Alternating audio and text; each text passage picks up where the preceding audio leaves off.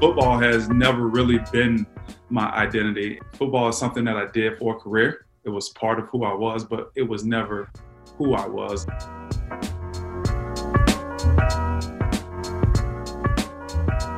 Hi, I'm Aaron Levy, and I have this crazy vision of a workplace where your manager doesn't suck, where instead of being the reason you quit your job, is actually the reason you stay, where your manager is your coach, helping you to reach your full potential at work.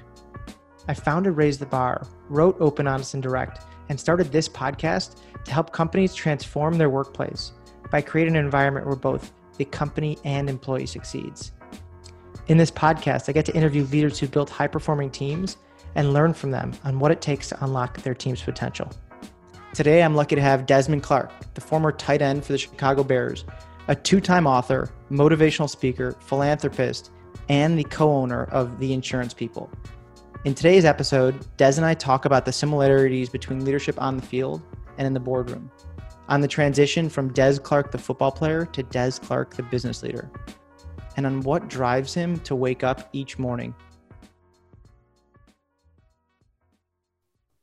Hey, Dez, it's a pleasure to have you on. I'm glad we're doing this podcast, and we've had some good conversations before about how you show up as a leader and how you have transitioned or maybe didn't have the same sort of transition as others did, moving from athlete to entrepreneur to business leader. Thanks for coming on. No, I appreciate you having me on, man. There's so many directions I want to go, but what I'd love to learn is just a little bit about your story and your journey from, before you were playing pro football and kind of like what took you on this path to where you are today? That is the thing that I think surprised the most people about me and the journey that I had to take to get here, because it wasn't one that was a smooth journey. Had a lot of obstacles as a young man. Dad he kind of destroyed the family, being a drug addict, and me and my mom and my two older brothers at the time. My younger brother wasn't born. He's 12 years younger than me. But the hardships that we had to go through at a young age helped set the direction and the mindset that me and my brothers have to this day for just getting out there and just wanting to do something better than what we've seen growing up.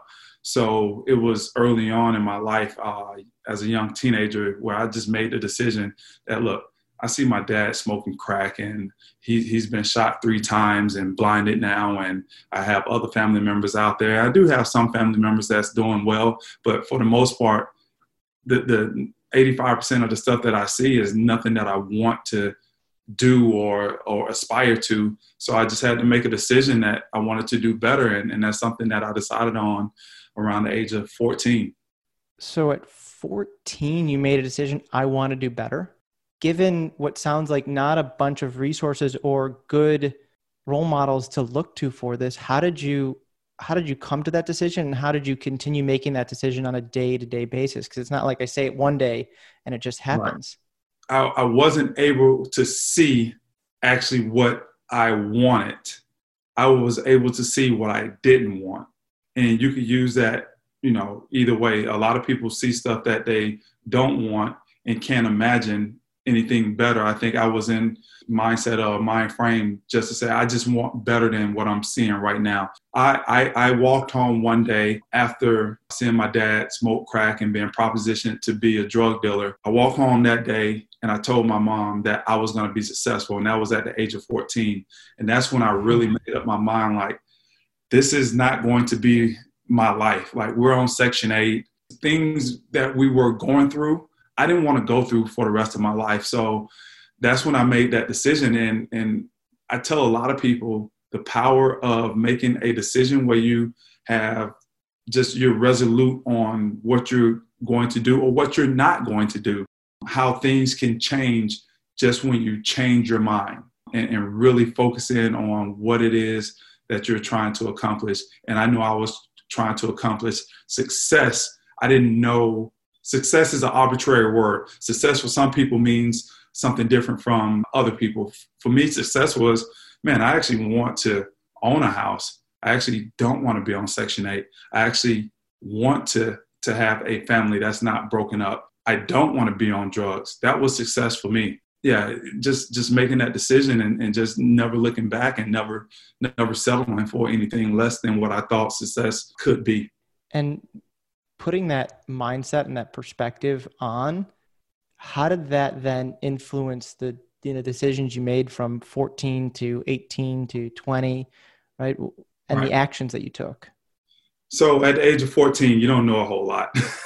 So I think the biggest thing for me is when I made that decision, I decided to start listening to people who I thought could be a positive influence on me. And that really started with the coaches who coached me, Coach Jackson and Coach Joyner in middle school, two great coaches that really took me up under their wing and helped me to become a young man who, first of all, they didn't let me quit football when I wanted to quit football. I talk about that in the book, how Coach Joyner rolled up on me the day that I quit and told me to get in the car and he wasn't going to let me be a quitter. Stories like that. Coach Jackson was my math teacher and I loved math, but he would always dangle that carrot in front of me. As long as I was getting my math work done, he would let me leave class and go back out to PE and play basketball with the group of friends that I had for that period, because I would get my math work done in like 5 or 10 minutes. But I just started listening to people and I started just trying to seek guidance. And that's always been true since that age. Even now at the age of 43, although I'm giving guidance, I'm still seeking guidance at the same time. And I think that was the shift more than anything, is that I started seeking guidance and I really got lucky and I had some great people to come into my life and guide me the right way, teach me the right things, give me principles that I still live with to this day. And I think that's what really helped shape what you see today. Yeah. And it reminds me of this quote. It says, the mind is like a parachute. It has to be open for it to work. And that sounds like from 14, you started to just open your mind to listening and to hearing people and to taking in different ideas. And how did you determine who to listen to and what advice to listen to? Because, just thinking about our audience, we constantly are getting advice and tips and tools and different things we should be doing and shouldn't be doing. And how did you formulate that? Especially as you started to get into, college football and then the pros, and there's always people talking. How do you know who to listen to and what to listen to? Well, for me, it was, who are the people that are in the position that I want to be in? Who are the people who've been there, done that, and can take me there? Even to this day, I still do that. As an insurance agency owner, I've met with people in the insurance industry that owns companies and have different technology, even other entrepreneurs. So I can learn what they have done to get to where they're at, because I truly believe this: you can't take anyone anywhere that you haven't been before. And so I'm looking for those people that's been there before, that's done it, because they know just the roadmap of how to get there. So that's how I, in my adult age, how I sought out the people that I wanted to learn from. When I was younger, luckily for me, those were just people that were in position where I was in life, and especially as a football player, basketball player, as an athlete, those people were just in that position. So I got lucky in that way. When did you determine that the path for you was going to be sports and not something else? You said, I finished my math work quickly, not going to be a different route. And how did that guide and shape your trajectory? I knew that sports was going to be a path for me, and not necessarily making it to the NFL, but I knew sports was going to be a path for me once I got to high school, because that's when I understood that I can go to college for being a good athlete. And I know I had promised my mom that I was going to be successful. And at that time, I seen that as the way that I could fulfill that promise. If I can be a good athlete, people go to college for free for being a good athlete. And then they threw this whole grades thing in there. Oh, y'all also got to make good grades. Okay, so I can do that. I mean, I was a lazy student. I was always smart. I always tell people that I'm undercover smart because things just come real easy to me. And once I got into my senior year and I knew I had to have a certain grade point average, the first grading period, I had all A's and a B. I haven't had those type of grades since I was like in third grade. But that's when I seen that sports was going to be a path for me to achieve the things that I had set out to do, which was just being successful. And now for me, going to college, that was success at that point. I mean, I'm actually in college. My brother had went to college. One of my older brothers had went to college, but he was back home after a year. So now for me to go to college and graduate and have the opportunity to graduate, that was one of those things that I looked at that would be a success. And when I got to college, man, that first that first grading period, that first semester, like I said, I was lazy, and I went on academic probation, and I was like, oh, hell no, I cannot mess this situation up. And I went from that first semester and I was playing football at the same time, to being a pretty decent student after that, because the thing that I knew I could not do, I could not fail and have to go back home when I had this great opportunity, and it was all through sports. So sports was the vehicle for you, and you kind of took that and you had a incredible college career, and then brought that into the NFL, and played obviously with the Bears and took the Bears to the Super Bowl, or was part of that team. And so you've seen what a high performing team looks like. Absolutely. And now that you're in the business world, right, and you've transitioned and you've been a part of the business world for quite a while, right? You're a 2-time author, you co-own the insurance people. What are the common themes that you saw or have been bringing over from, right, what makes a great team in sports to what makes a great team in the business world? Right. I think it really starts with leadership. And I don't think I'm saying anything transcending there, but you have to have good leadership at the top, which now filters down.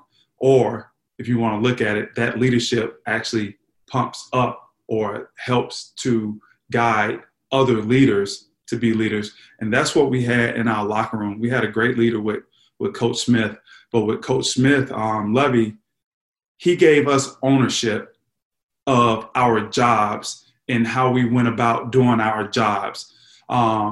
We had our captains, and they were the leaders of the team. But anytime we had any issues, or not even issues, anytime we had any ideas, we went to our leadership. Our leadership went to Levy, and they talked to Levy. And I say 7 out of 10 times, he gave us our way, and he let us do the things the way that we wanted to do them. But over time, I believe that's why you've seen a team that wasn't always the most talented team, was always fighting hard week in and week out for our leader, because he gave us ownership of our work. And he didn't tell us, hey, you got to come in on Monday, Tuesday, Friday, and you got to work out at these times. He said, throughout the week, I expect you to get your 2 to 3 workouts. I don't care when you get them. Unless we lose, we all come in and work out on Mondays. But I think the way that he led us really endeared us to him, because it was our team.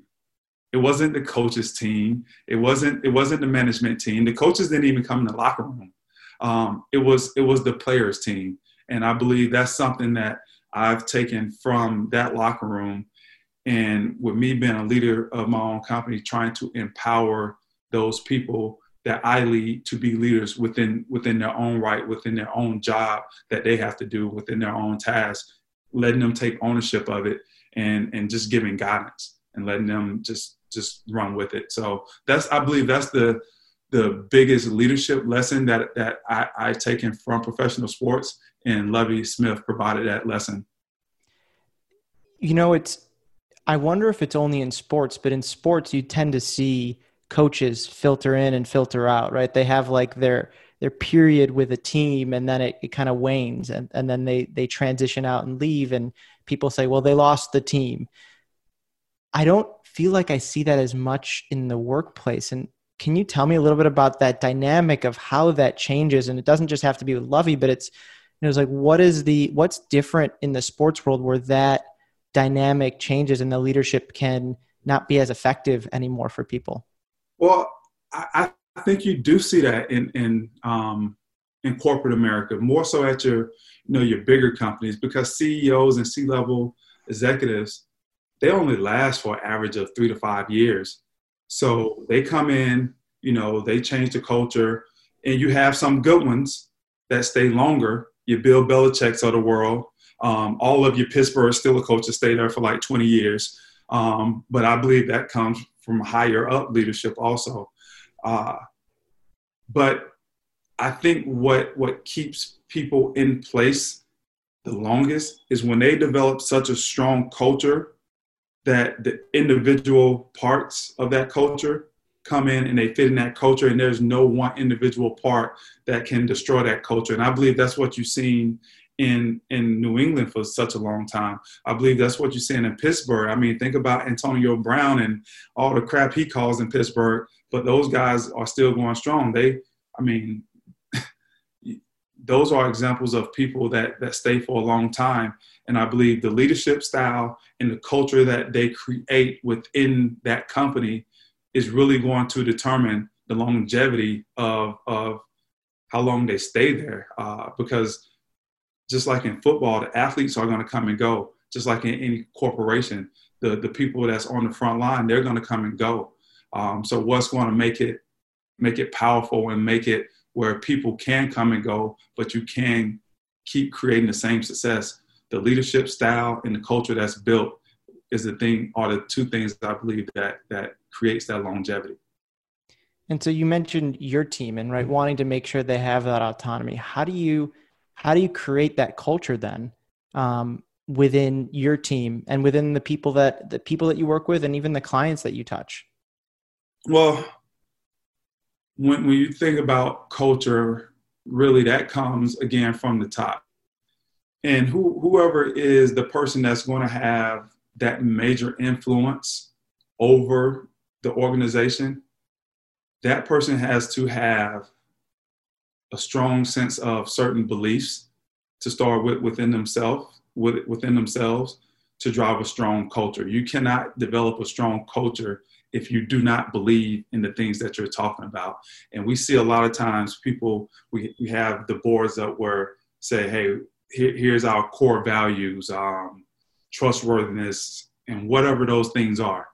But if those things are not truly embodied by the leader, and the leader they're not living those things, then you can't build a culture around it. But if that leader believes in that and they live it and they expect it and they hire for it, and everything that they do is really wrapped into those 4, 5, 6, 10 different core beliefs, that's when you build the true culture. I believe in my 5 F's: faith, family, fitness, finances, and fun. And say that one more time. Yeah, I ran through that really quick, huh? Yeah, I want to hear those. Those sound good. 5 F's. What are they? Faith, family, fitness, finances, and fun. And that's, for me, I can fit my entire life into those 5 things. Some people don't believe in certain religions or whatnot, but faith is not just only in a higher being. Faith is having faith in yourself, having faith in the people around you, having faith in what we're doing, what you're doing. All of those things are wrapped up in faith. Family, in my purpose statement that I have, the last thing in that purpose statement says that every opportunity transforming strangers and associates alike into extended family members.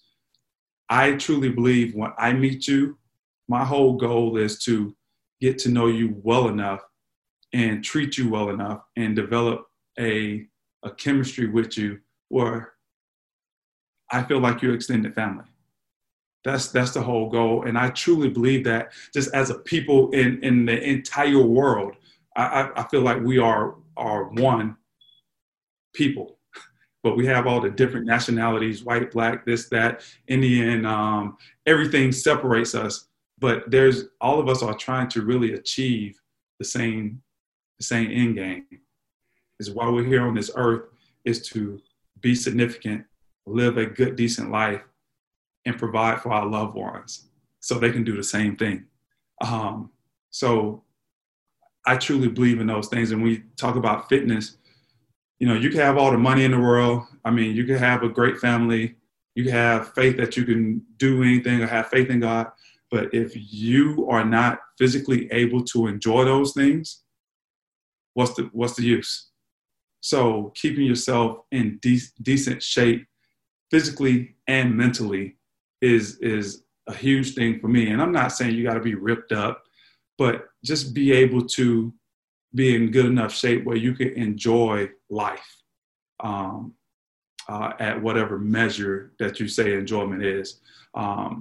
Finances, I mean, money, they say money ain't everything, but try not to have any.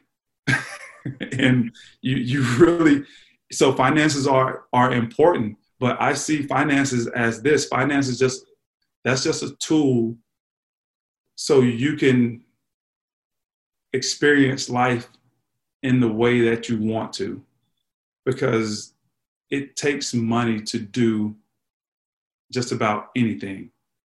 And to have a good financial foundation to build upon, I think that's very important in everybody's life, to have that under control, because you don't always want to do the things that you have to do all the time. Sometimes you want to do some of the things that you want to do. And the only time that you can do that is if you have, some type of good financial foundation, so you can actually do some of the things that you want to do, or else every day you're just doing what you have to do to get by. And that's not a fun life.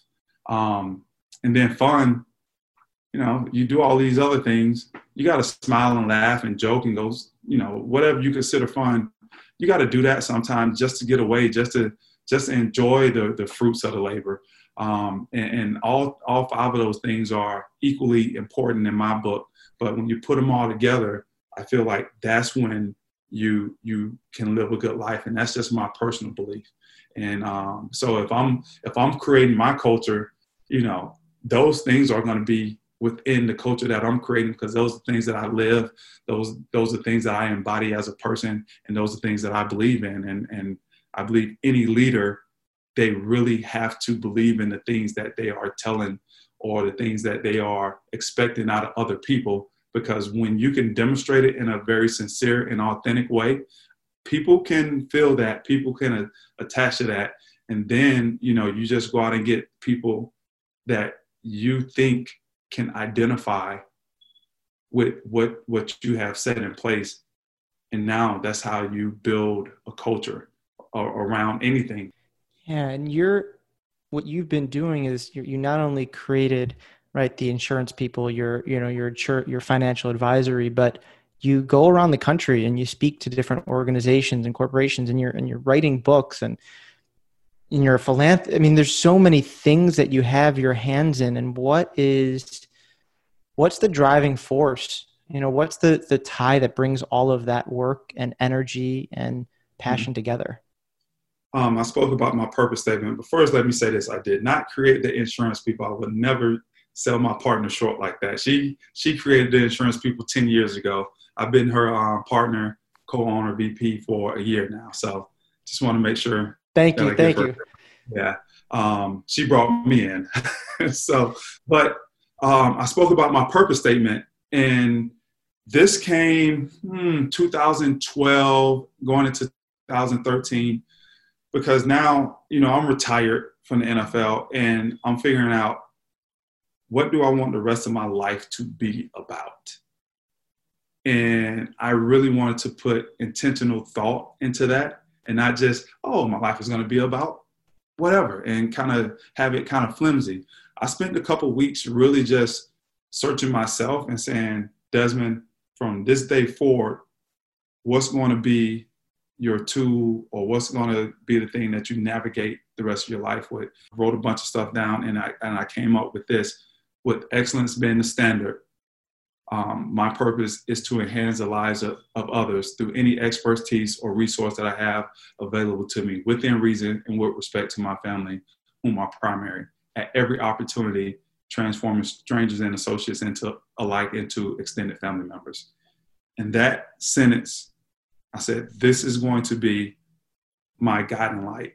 This is what anything that I do will fit into this sentence. So now you go back to my 5 F's: faith, family, fitness, finances, and fun. I had went through so much, or I got scammed out of $750,000. I think, man, you talked about this when we met personally.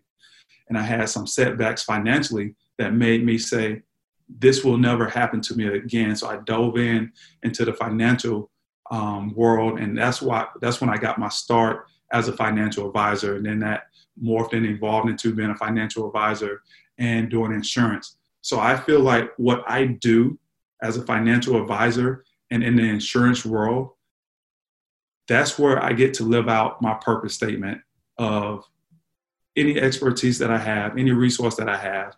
I am going out to try to help people live better lives.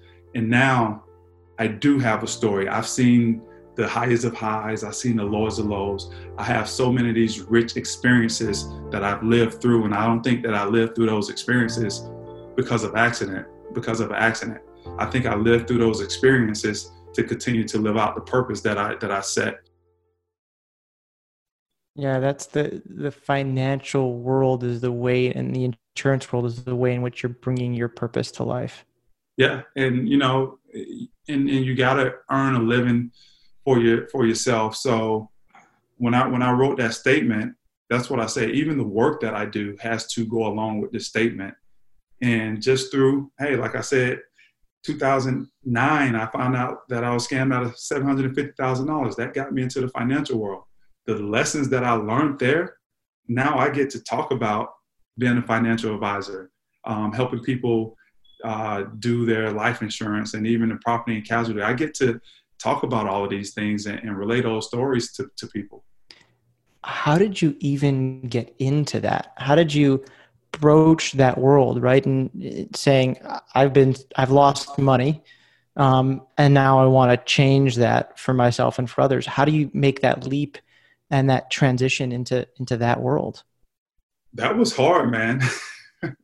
I did a post about this a week or so ago, and I'll tell you, just being honest with everybody and transparent. If I could have found that guy, man, I probably would have got myself in a lot of trouble because I was pissed. But at some point, I had to change my mindset about the whole thing, and that became one of my principles: is just embrace it. Whatever time you're in, embrace it, because you can't change it. So you might as well embrace it and say, okay, what can I do now? What now? Now what? And that's what I started thinking. Now what? Okay, I lost the money. It's not coming back. But then I went to my attorney after I asked myself that question, now what? And he was part of a financial company out in Denver. And I said, hey, I want to start learning how to invest my own money. I want to start to understand what I need to do. And that's how I got my foot in the door as being part of Highlander Wealth Management, just as a business development person. But during that time, I was learning about different asset classes, stocks, bonds, and mutual funds, and things that you can do to invest. And once I got into that world, my whole thought process, I told you earlier, I pick up stuff quick. I'm low-key smart when I want to be. I said, this is not rocket science. This is really not rocket science. And then once I retired and I met Jim Geek, one of the owners of Wayne Messmer and Associates, and he showed me the human side of it, where for him, it was all about connecting with people. That's when I fell in love with the financial industry. And it was at that time when I said, this is how I could live out my purpose, because he showed me it was all about people first and foremost. And then it was about the financials, because you can't manage anybody's financial portfolio unless you have a great understanding for the people, the person, the family, and what they're trying to accomplish. And that's what really attracted me and got me into it. So that transition, it was tough at the beginning, but I just asked myself the question, all right, the money's gone, now what?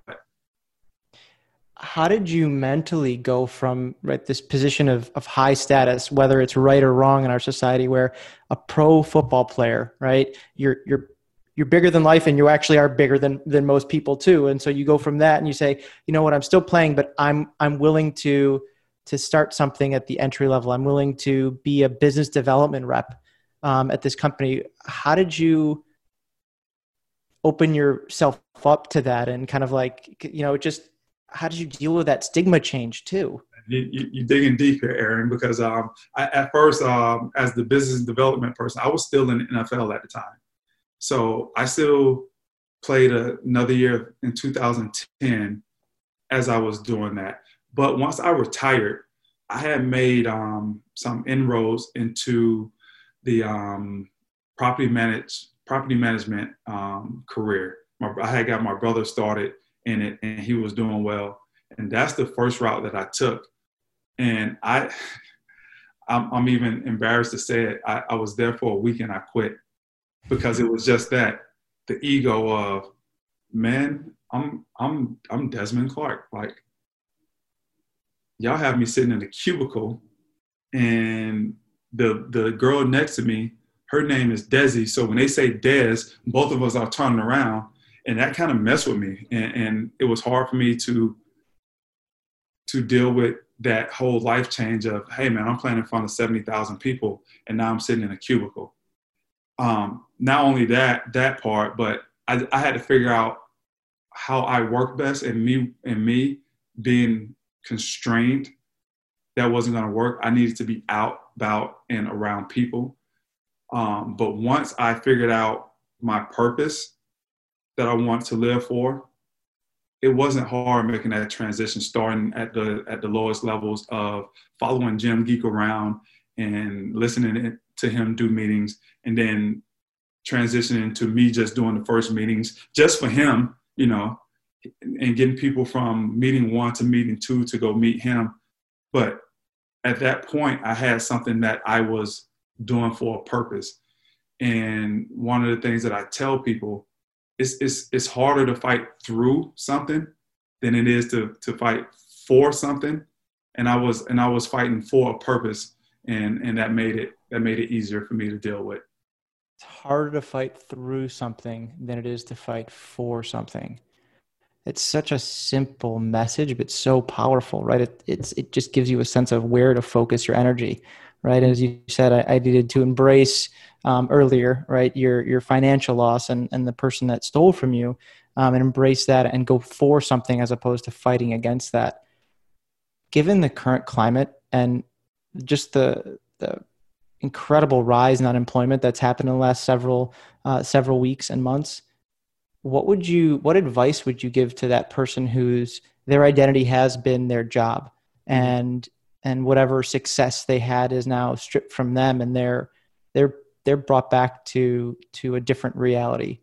What advice would you give them?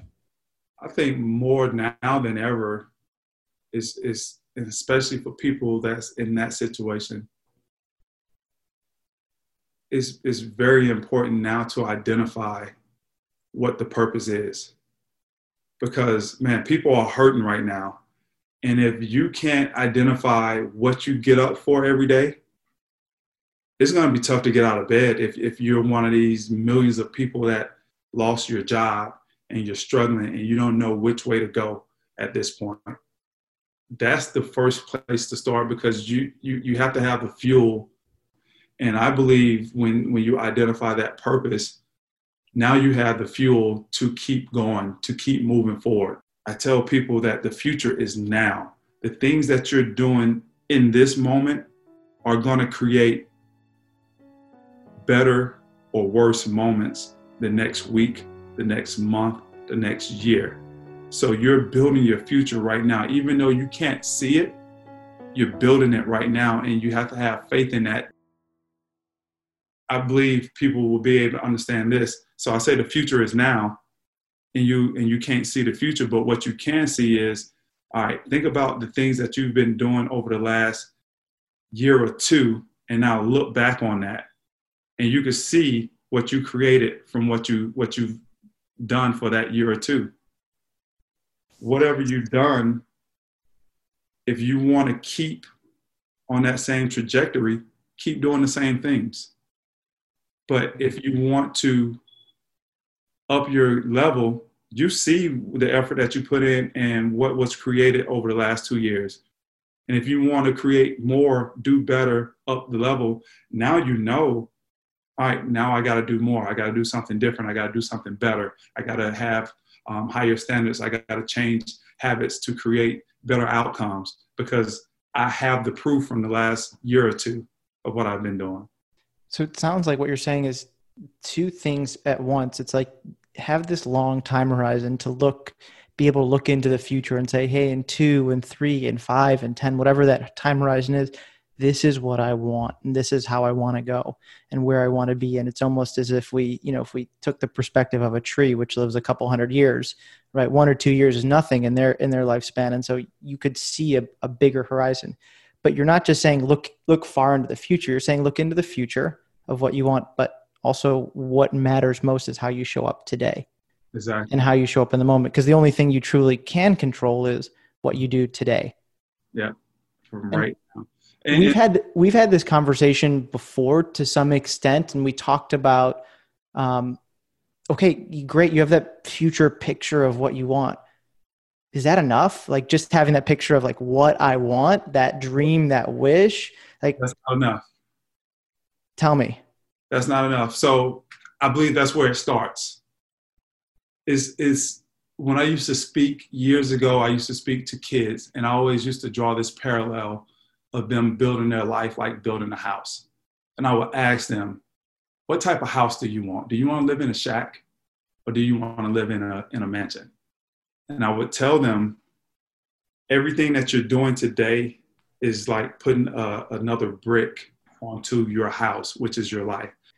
And you just even sharing your story, it's clear that not only do you have this openness and willingness to learn, but you realize that you got to do the work, right? You got to put in and day out. And, it could be misconstrued and misseen by people to say someone coming from a place of a lack of privilege, all you have to do is just work really hard and you'll be fine. What do you tell someone who says that? I would say for the most part, that's true, because for every person that's in that position, there's someone who has done something similar to what they're trying to do, come out of a situation that they have come out of. And it takes some luck sometime also, but I think for the most part, it just takes intentional, focused work. We talked about this before, like when people know what to do but don't do it, it's two things that really stand in the way. I believe is not knowing what to do or not knowing how to do it. And sometimes when you are in a disenfranchised situation, you may have never been exposed to how to do it. You may not have the resources around you to know how to do it. You know what to do, because that doesn't take a whole lot of imagination. I know if I go to school, get good grades, I can go and get a decent job to take care of myself.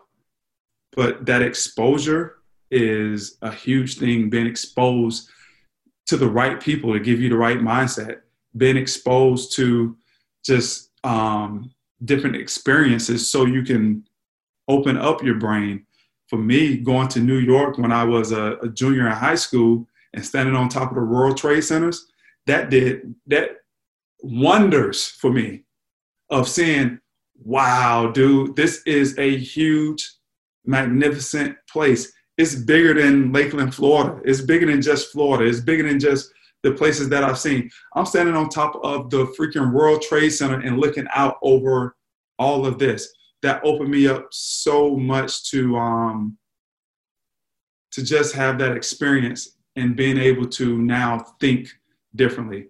So I would say, getting back to the point, that hard work is definitely the majority of it, but then having the exposure and the experience so you can actually open up your mind to different ways to go about the hard work and the experience and know that things are possible for you.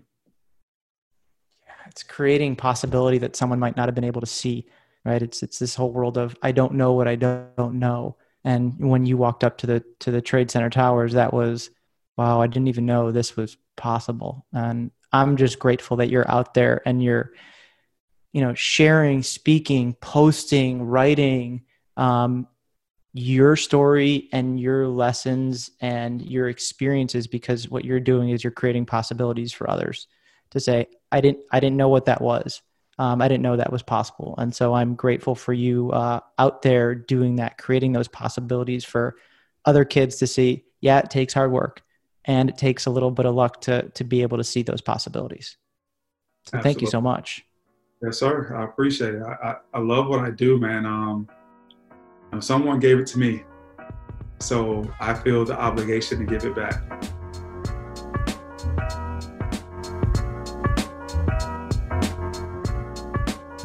Want to hear more great stories like this one?